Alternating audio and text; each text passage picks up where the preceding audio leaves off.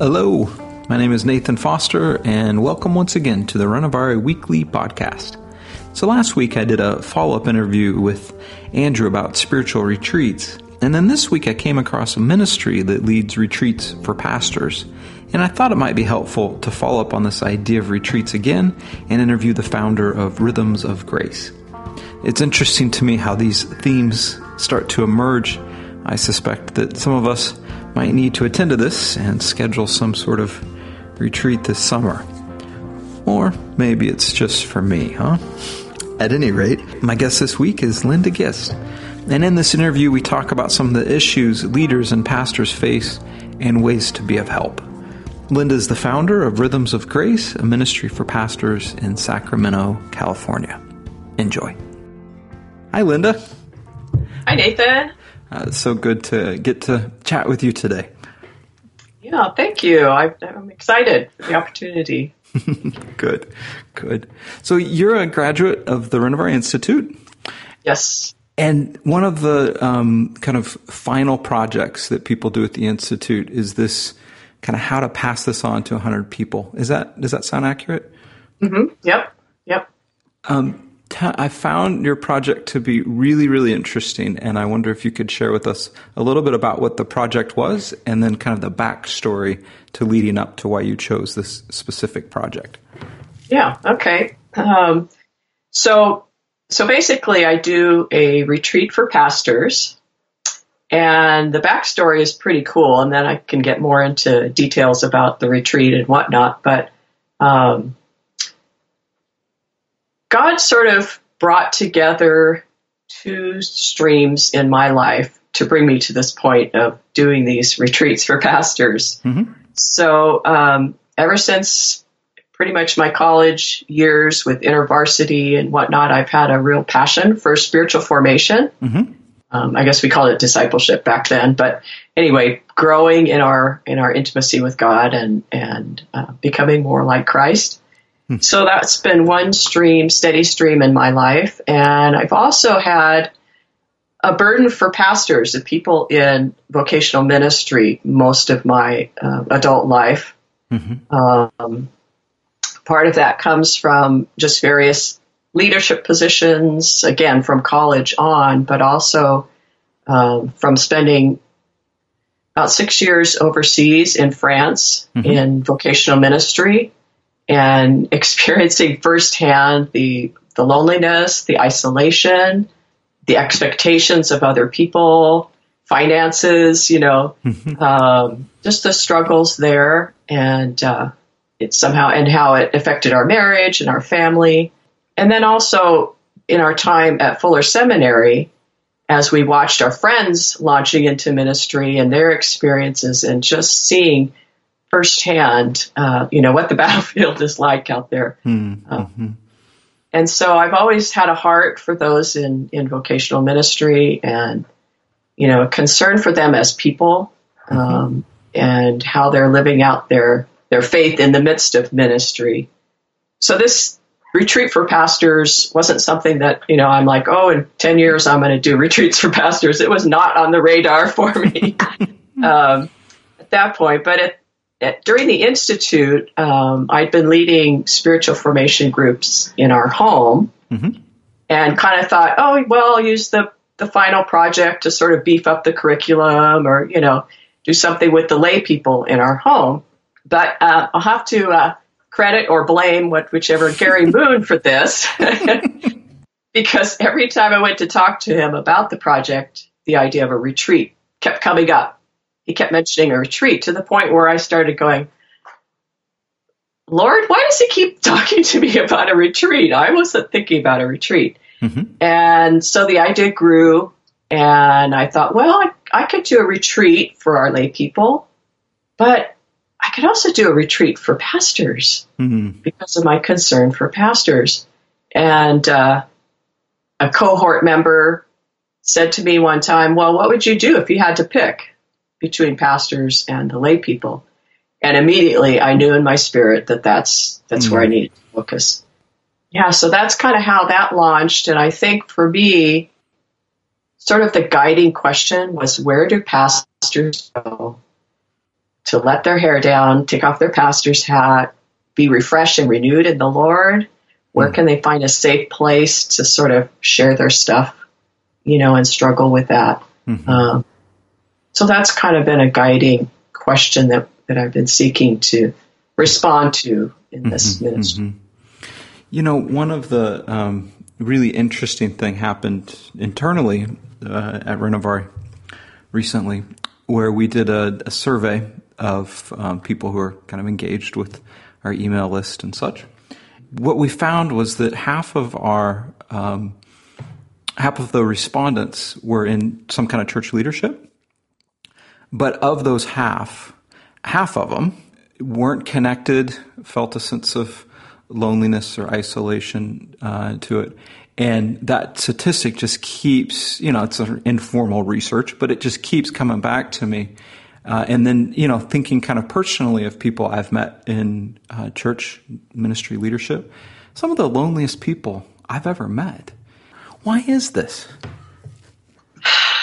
Wow, that's a big question. Personal opinion. Yeah. I think part of it is the expectations that are placed on people in leadership, especially pastors, not only from their congregation, but also themselves. That they're supposed to be at this certain standard, or holier than thou, and so that creates a sort of division or an isolation. That they can't be real, they can't make mistakes, because then they destroy that image or whatever, that expectation. So I think that's part of it. Also the burden we place on ourselves as leaders that, I have to be at this certain level, there's something wrong, so I can't reveal to anybody what I'm struggling with. That's another thing. There is almost this kind of isolation loop of others. I've kind of set others up to expect this or that from me, and then I kind of, play into that, and you're kind of caught in this expectations that others have, and that you've, it's tricky. Yes.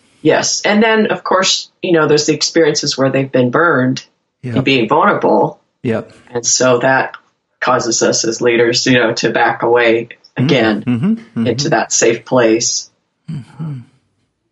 So, I think it's just hard to find a place where you can be real. Maybe not as much. I'm hoping that that's getting better in our day and age, but maybe not, How do you find that balance? Because, there's being real that's appropriate and being real that's healthy. How would someone in leadership strike that balance? I think one of the things that I share with the pastors who come to the retreat is, it only takes one person. If you can find, of course, you're not going to share your deepest struggles in front of the congregation necessarily. But finding one person that you can really be real with, who can hold you accountable, that's a huge plus. And that may need to be someone outside of your congregation. Oh, absolutely. Yeah. In fact, I tell them, go outside your congregation, outside your family. Remember that seminary buddy that you got along with who lives across the country? Connect with them and do it over Skype. Think about people throughout your life journey that you've connected with, and intentionally connect with them on a deeper level. As sort of a spiritual friend or mentor. It's so simple, but effective, helpful to have places where you can take that kind of leadership hat off a little bit and just be a human. Yes. Yeah. I have 2 female pastors. We just meet once a month, every 2 months for lunch, and it's basically just a time for them to maybe vent is a little bit too strong of a word, but just let their hair down and go, man, this is what I'm really struggling in this area. And for them, that's been it's not a huge program, Sure. It's not a huge commitment, but it does refresh them and give them sort of the strength to keep going. It seems to be helpful, even something that small. Exactly. Yeah. Exactly. Mm-hmm. Yeah. Yeah. Mm-hmm. That's good. This is maybe a rabbit trail, but worth bringing up, I think. One of the things I found in working with people in leadership is that oftentimes we get into this kind of one-sided intimacy that we're getting some of our own intimacy needs met by not revealing ourselves or kind of, and it can be kind of dangerous for people to where they kind of rehearse being closed to others. I don't know if you observe this. Yeah, no, that's a really good point. And it's a safe place as as the leader. Mm-hmm. It's safe to let others open up to you, but then you sort of still have control, where you're keeping that distance with them. And that's probably a good word. We're not intentionally using them, but that's practically what's happening. Mm-hmm. What would you say to lay folk, people in a congregation that care deeply for their pastors, their leaders? What are things they can do to be of help so that their leaders are feeling kind of refreshed, feeling connected? Is there anything we can do? Good question. Good question. Well, obviously pray for your pastors and leaders. Cut them slack.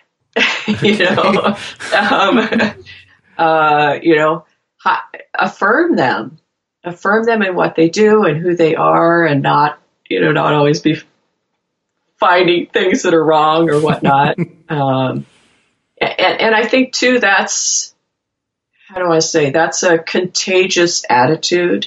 If you hear people in the congregation criticizing or complaining or whatever, there's ways to sort of turn that around and say, yeah, well, we're not walking in their shoes, and God has called them to this, and it's not an easy calling, and so we need to pray for our pastors, and so kind of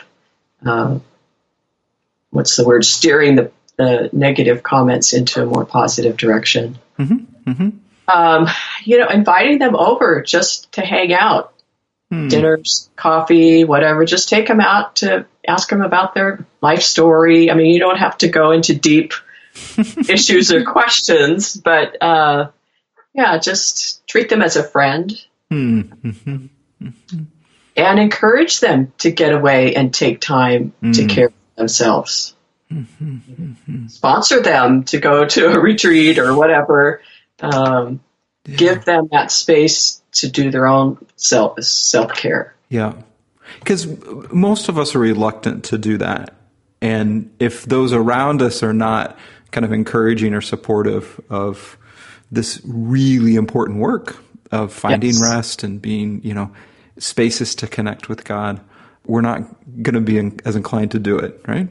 Yes, exactly. Especially, the board members or whatever, if they're not on board with that, it's hard to get away. Yeah. I had one pastor who came to the retreat and explained to his board members, explained to everybody why he was going and whatnot. And as he's leaving, they all said, have a nice vacation. And he just kind of went, oh, they didn't get it. This is part of my calling. This is not vacation. It's care of myself, Well, see, that's the irony to it, is that if our leaders are healthy, we're going to reap the benefits from that. Exactly. If their life with God is just deep and intimate and beautiful, we're going to, as congregants, reap the benefits of that. Exactly. Yeah. And we need to convince the pastors that too sometimes. Right. A slicker message or this, a great persona is not necessarily what's helpful for the growth of our souls. Huh? Yes. And you asked about vulnerability and whatnot. There's a pastor in Sacramento who's been very open with his congregation about his anxiety issues. He takes anxiety medication, and he's been very open with his congregation, which, I really admire him for that. It took a lot of guts. And they responded well. They had publicly shamed him. No. Yeah, exactly. Back on the contrary, they're like, oh my gosh, I can relate to you so much better now. Yeah. Because you're like me. I heard a really interesting story. So a pastor friend was sharing with me about some kind of recent tragedies that he'd gone through and just kind of a breakdown of sorts. And he went to his board and was very kind of open with them. And they responded so well. And I don't remember the specifics, but it was, and he had kind of an extended kind of sabbatical that they gave him. And then when he returned, it was, let's just have you work 3 days a week or, something like that. And this was gone on for, a 6-month year process. Here was the thing that was really interesting is the way he felt loved and cared for by these people that he'd poured, his life into for 20 odd years. But in talking with some of the people on the board, a number of them commented by basically saying, you've set a new tone for us as a congregation of, like you just said, okay, you're human and so am I. And some of them were saying, I notice our conversations as a congregation have gone deeper and you've led the way for that.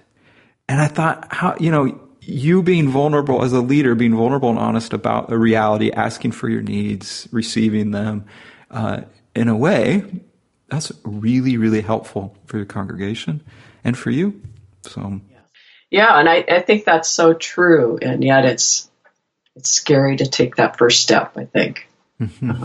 So it's good to hear those stories and realize, people are probably more willing to be caring and loving and gracious than we think. And of course, there's plenty of bad stories out there too, right? Unhealthy places where people get wounded.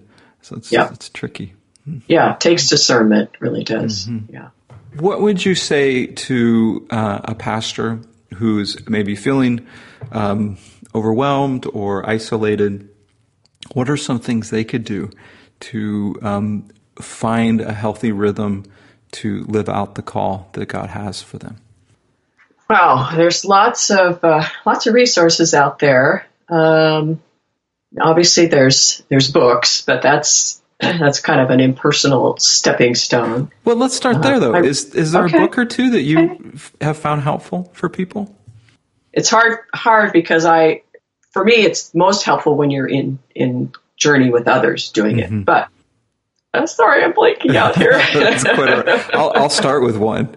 And I wouldn't speak specifically to this, but I think it gives a beautiful picture of pastoral life. And that's Eugene Peterson's book, The Pastor. Yes. Have you read that book? I haven't, but I wish I had. But many people have said the same thing about it. Have also, recommended that. I know Alan Badling has written The Unhurried Life. Yeah. But he just published The Unhurried Leader, I think. I just got that in the mail last week. Yeah. So I can imagine that would be very helpful. Gary Moon's book, Apprenticeship with Jesus, is another good one. I just recently read one that's, it's not so much a hands-on, here's what you do, but for me it was a really good paradigm shift for life with God, the life of being versus the life of doing. And it's called With. Okay. By Skye Jethani, I think that's how he pronounces. Okay. Scott, I think he's connected with Christianity Today. But anyway, that's for a vision of what life could be like with God. It's pretty powerful. Of course, Richard Foster's books and Dallas Willard have been huge for me. Sure. And I share them a lot with the pastors that I work with. We've done some of the spiritual workbooks, I forget what they're called, spiritual formation workbooks from Renovare. I thought of one other book. Nouwen has a book, I think it's called The Way of the Heart, and it focused on leaders that I found really helpful. Yeah. So then, beyond books. Yes. Well, Renovari conferences are awesome. And I'm not getting paid to give that. No. That's where where we met, isn't it? At the retreat at the retreat in Point Loma. Yeah. The Covenant retreat many years ago. Just finding a Renovari weekend retreat can be huge, because then you can begin to network with others who are seeking some of the same things. Spiritual direction. It's also a good way to start. It's feels maybe more safe because it's one-on-one, it's confidential. That's a fabulous opportunity. Of course, there's bigger, longer-term journeys with the apprenticeship series, the Renovari Institute. There's local things. So there's resources out there. And sometimes it just takes, perhaps leaders have colleagues that they sense sort of a kinship with or whatever, going to them and saying, hey, what would you think about meeting together regularly to just talk about our spiritual life, about what's going on, How novel. I know, right? What a concept. Well, I think you're onto something there, that when you create a culture on a church staff that has a certain level of, healthy vulnerability, but where you're asking each other these important questions that you are asking of your people, boy, it's rich, very helpful. It is, yeah. I get concerned that, any of us, if we're not being asked those questions, whether we're in leadership or not, but particularly if you're in leadership, being asked the questions of, where are you finding God, and what are you and God up to, and having those spaces for people to explore some of those things. That's just critical, I think. Right. Where are we leading from? Are we leading from our emptiness, or are we leading from the fullness of God within us? And sometimes, or oftentimes, just the busyness and demands of ministry keeps us from even asking those questions, even recognizing that there is an emptiness there.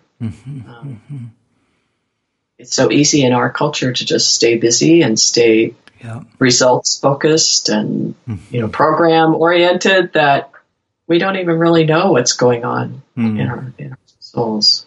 We don't even know ourselves. Right.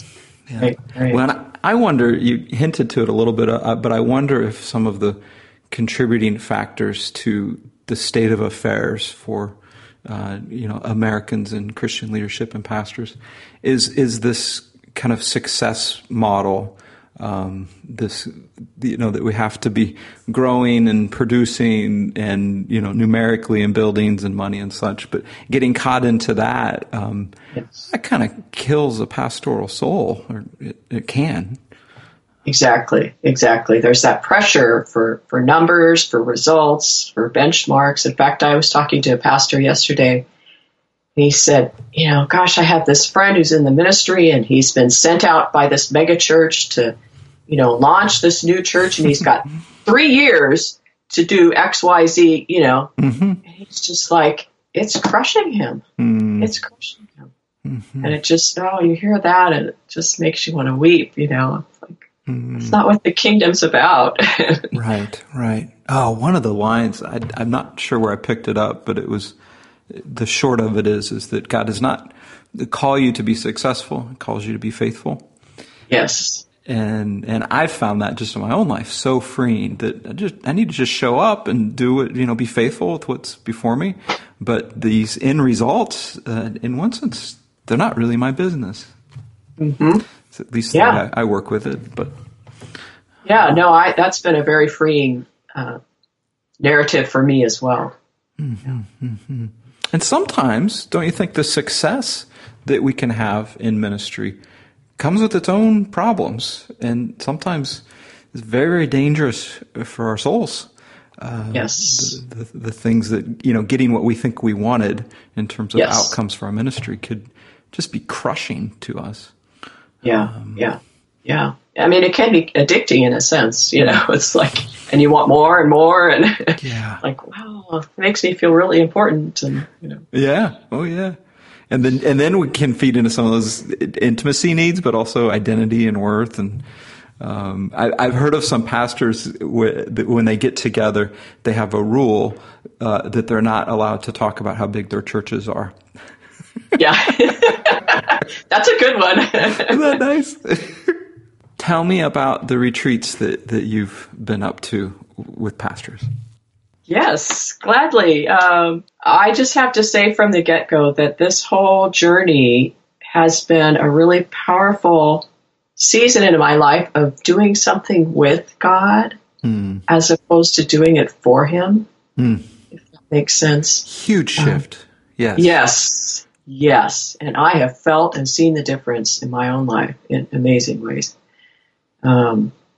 It's kind of like being carried on a wave in a sense. I still have to stand on the board, but God's the wave, and He's just moving this forward. And wow, and again, that going back to what we were saying, that comes more from intentionally focusing my life in Him rather than trying to do it in my own strength, basically. Yeah.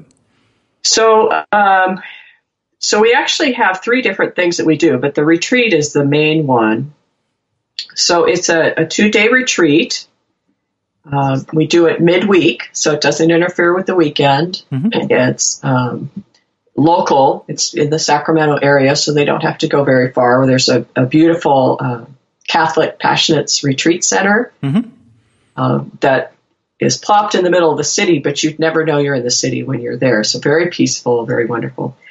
So, it's a 2-day retreat, starts at 9 the first day and goes all the way till 5 on the second day. So 2 full days, 1 overnight so that it's accessible. Okay. We try to keep the cost down, that kind of thing. So the retreat itself is modeled or structured on the VIM model, vision, intention, and means. Dallas, yep. Yeah, so we do some teaching / vision casting sessions to, a lot of times we're renewing or reminding them of what they already know, but maybe from a different angle or a different paradigm. Then each of those teaching sessions are followed by spiritual exercises that they do either one-on-one or in a small group or even sometimes as a large group. We have intentional small group time. We have free time, so they could do Napsio Divina because they all need rest. Oh, they need it's Kypsio Divina, Linda. Just so you know, that's the Australian term. Kypsio. Okay, Andrew must have told you that one. I did an interview with them last week, and we decided Kypsio sound is that nice. Kypsio Divina. I'm kidding. Napsio Divina works just fine. Most people wouldn't have a clue what I'm talking about. Go take a nap with God. Yes. That's it. So then we also have a big chunk the second day that's intentional silence and solitude. So the goal in the time together is that they would connect at a deeper level with God and that they would connect with each other. So the content of the retreat is we start off talking about relationship with God and the fact that God, the triune God, is already in relationship. That's the essence of who He is. And so we do a meditation on the Trinity icon to help them experience that relationship among the Trinity and then God's invitation to us to join the Trinity. And that's just been, wow, really amazing to see the Spirit break through some of the cognitive wheels that are turning and really touch their hearts. One of the pastors who was at the retreat recently came away from that saying, I feel like the Lord's showing me that I've been too cerebral in my walk with Him and that He's inviting me to enjoy Him. Wow. I was like, okay, Lord, that was the price of admission right there. Yeah, that's beautiful. Yeah. So then we move into more specifically friendship with God. What is friendship with God?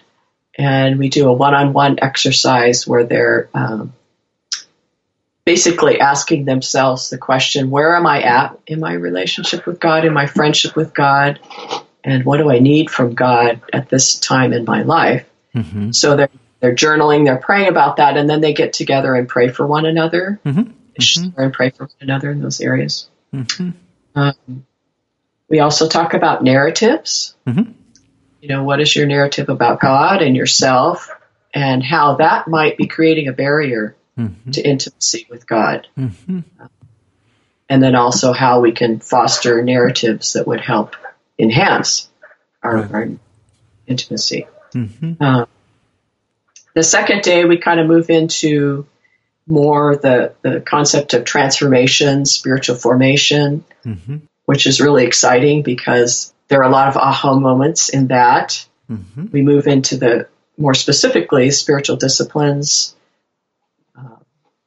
what they are, why we do them, how God uses them in our lives, and how they're not a means to an end, but they're a way to hang out with God and let Him do the work He needs to do in our lives. Yeah. And that's been really cool because, they come away with a new freedom, I think. Mm-hmm. We sort of open the box of creativity, of how you can be with God in very creative ways, even in the midst of your own regular daily routine. It's not like, okay, now you need to add on 10 hours of this to your life, Right. And then we finish off with a session intentionally talking about community and how you as leaders can find authentic community, again, even if it's just one-on-one with another person. And then we give them an opportunity at the end to create their own vision, intention, and means statement. What am I going to take away from this? And we finish with communion, which is a really wonderful time to serve them communion. Yeah. So that's kind of the flow. Very good.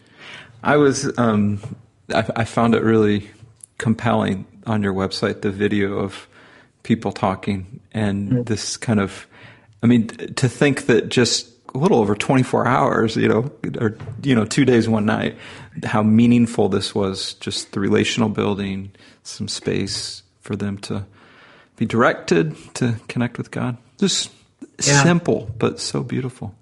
Yeah, well, and the exciting thing for me is that I feel like in the retreat, we just set the stage for God. Yeah. And invite them in, and then we kind of, in a sense, kind of step back and watch God work. Yeah. And that's very exciting, very freeing. Oh, that's great. You're a pastor to pastors, yes? I don't have the title or the degree, but that's what God's made. I didn't mean to do that. Yeah. It's sort of like slipped into something that I can see now, looking back, God has prepared me for a long time.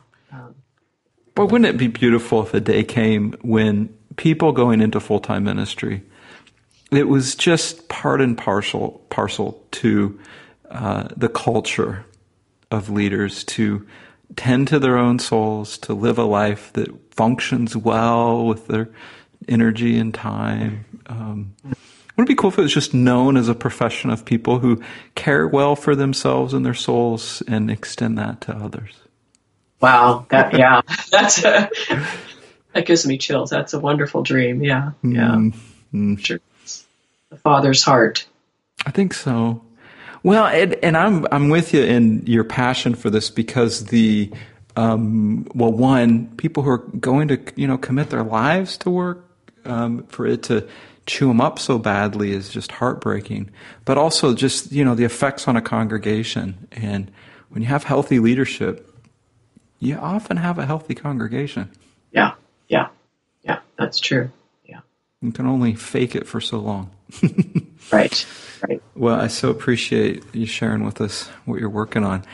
This is primarily for what you're doing is primarily for pastors in the Sacramento area, but assume if someone wanted to come out, you absolutely. Yeah, absolutely. Yeah, I have a couple of pastors out of state who are trying to find a time to come in, and yeah, that would be wonderful. Excellent. And they can find out more on your website? Yes, exactly. Is it rhythmsofgraceca.org? Yes. All right. Yes. CA for California. So you had to throw that one in there. Yeah. Thank you so much, Linda. Very helpful. Yes. Thank you, Nathan. Well, there you have it. If you'd like to find out more information about Linda's work, once again, her website is rhythmsofgraceca.org. That's rhythmsofgraceca.org. So the Run of Our offices are closed this next week, so we won't be running a new podcast this coming Monday, but I'll see you the following Monday. Hey, thank you so much for listening, and have a great 2 weeks.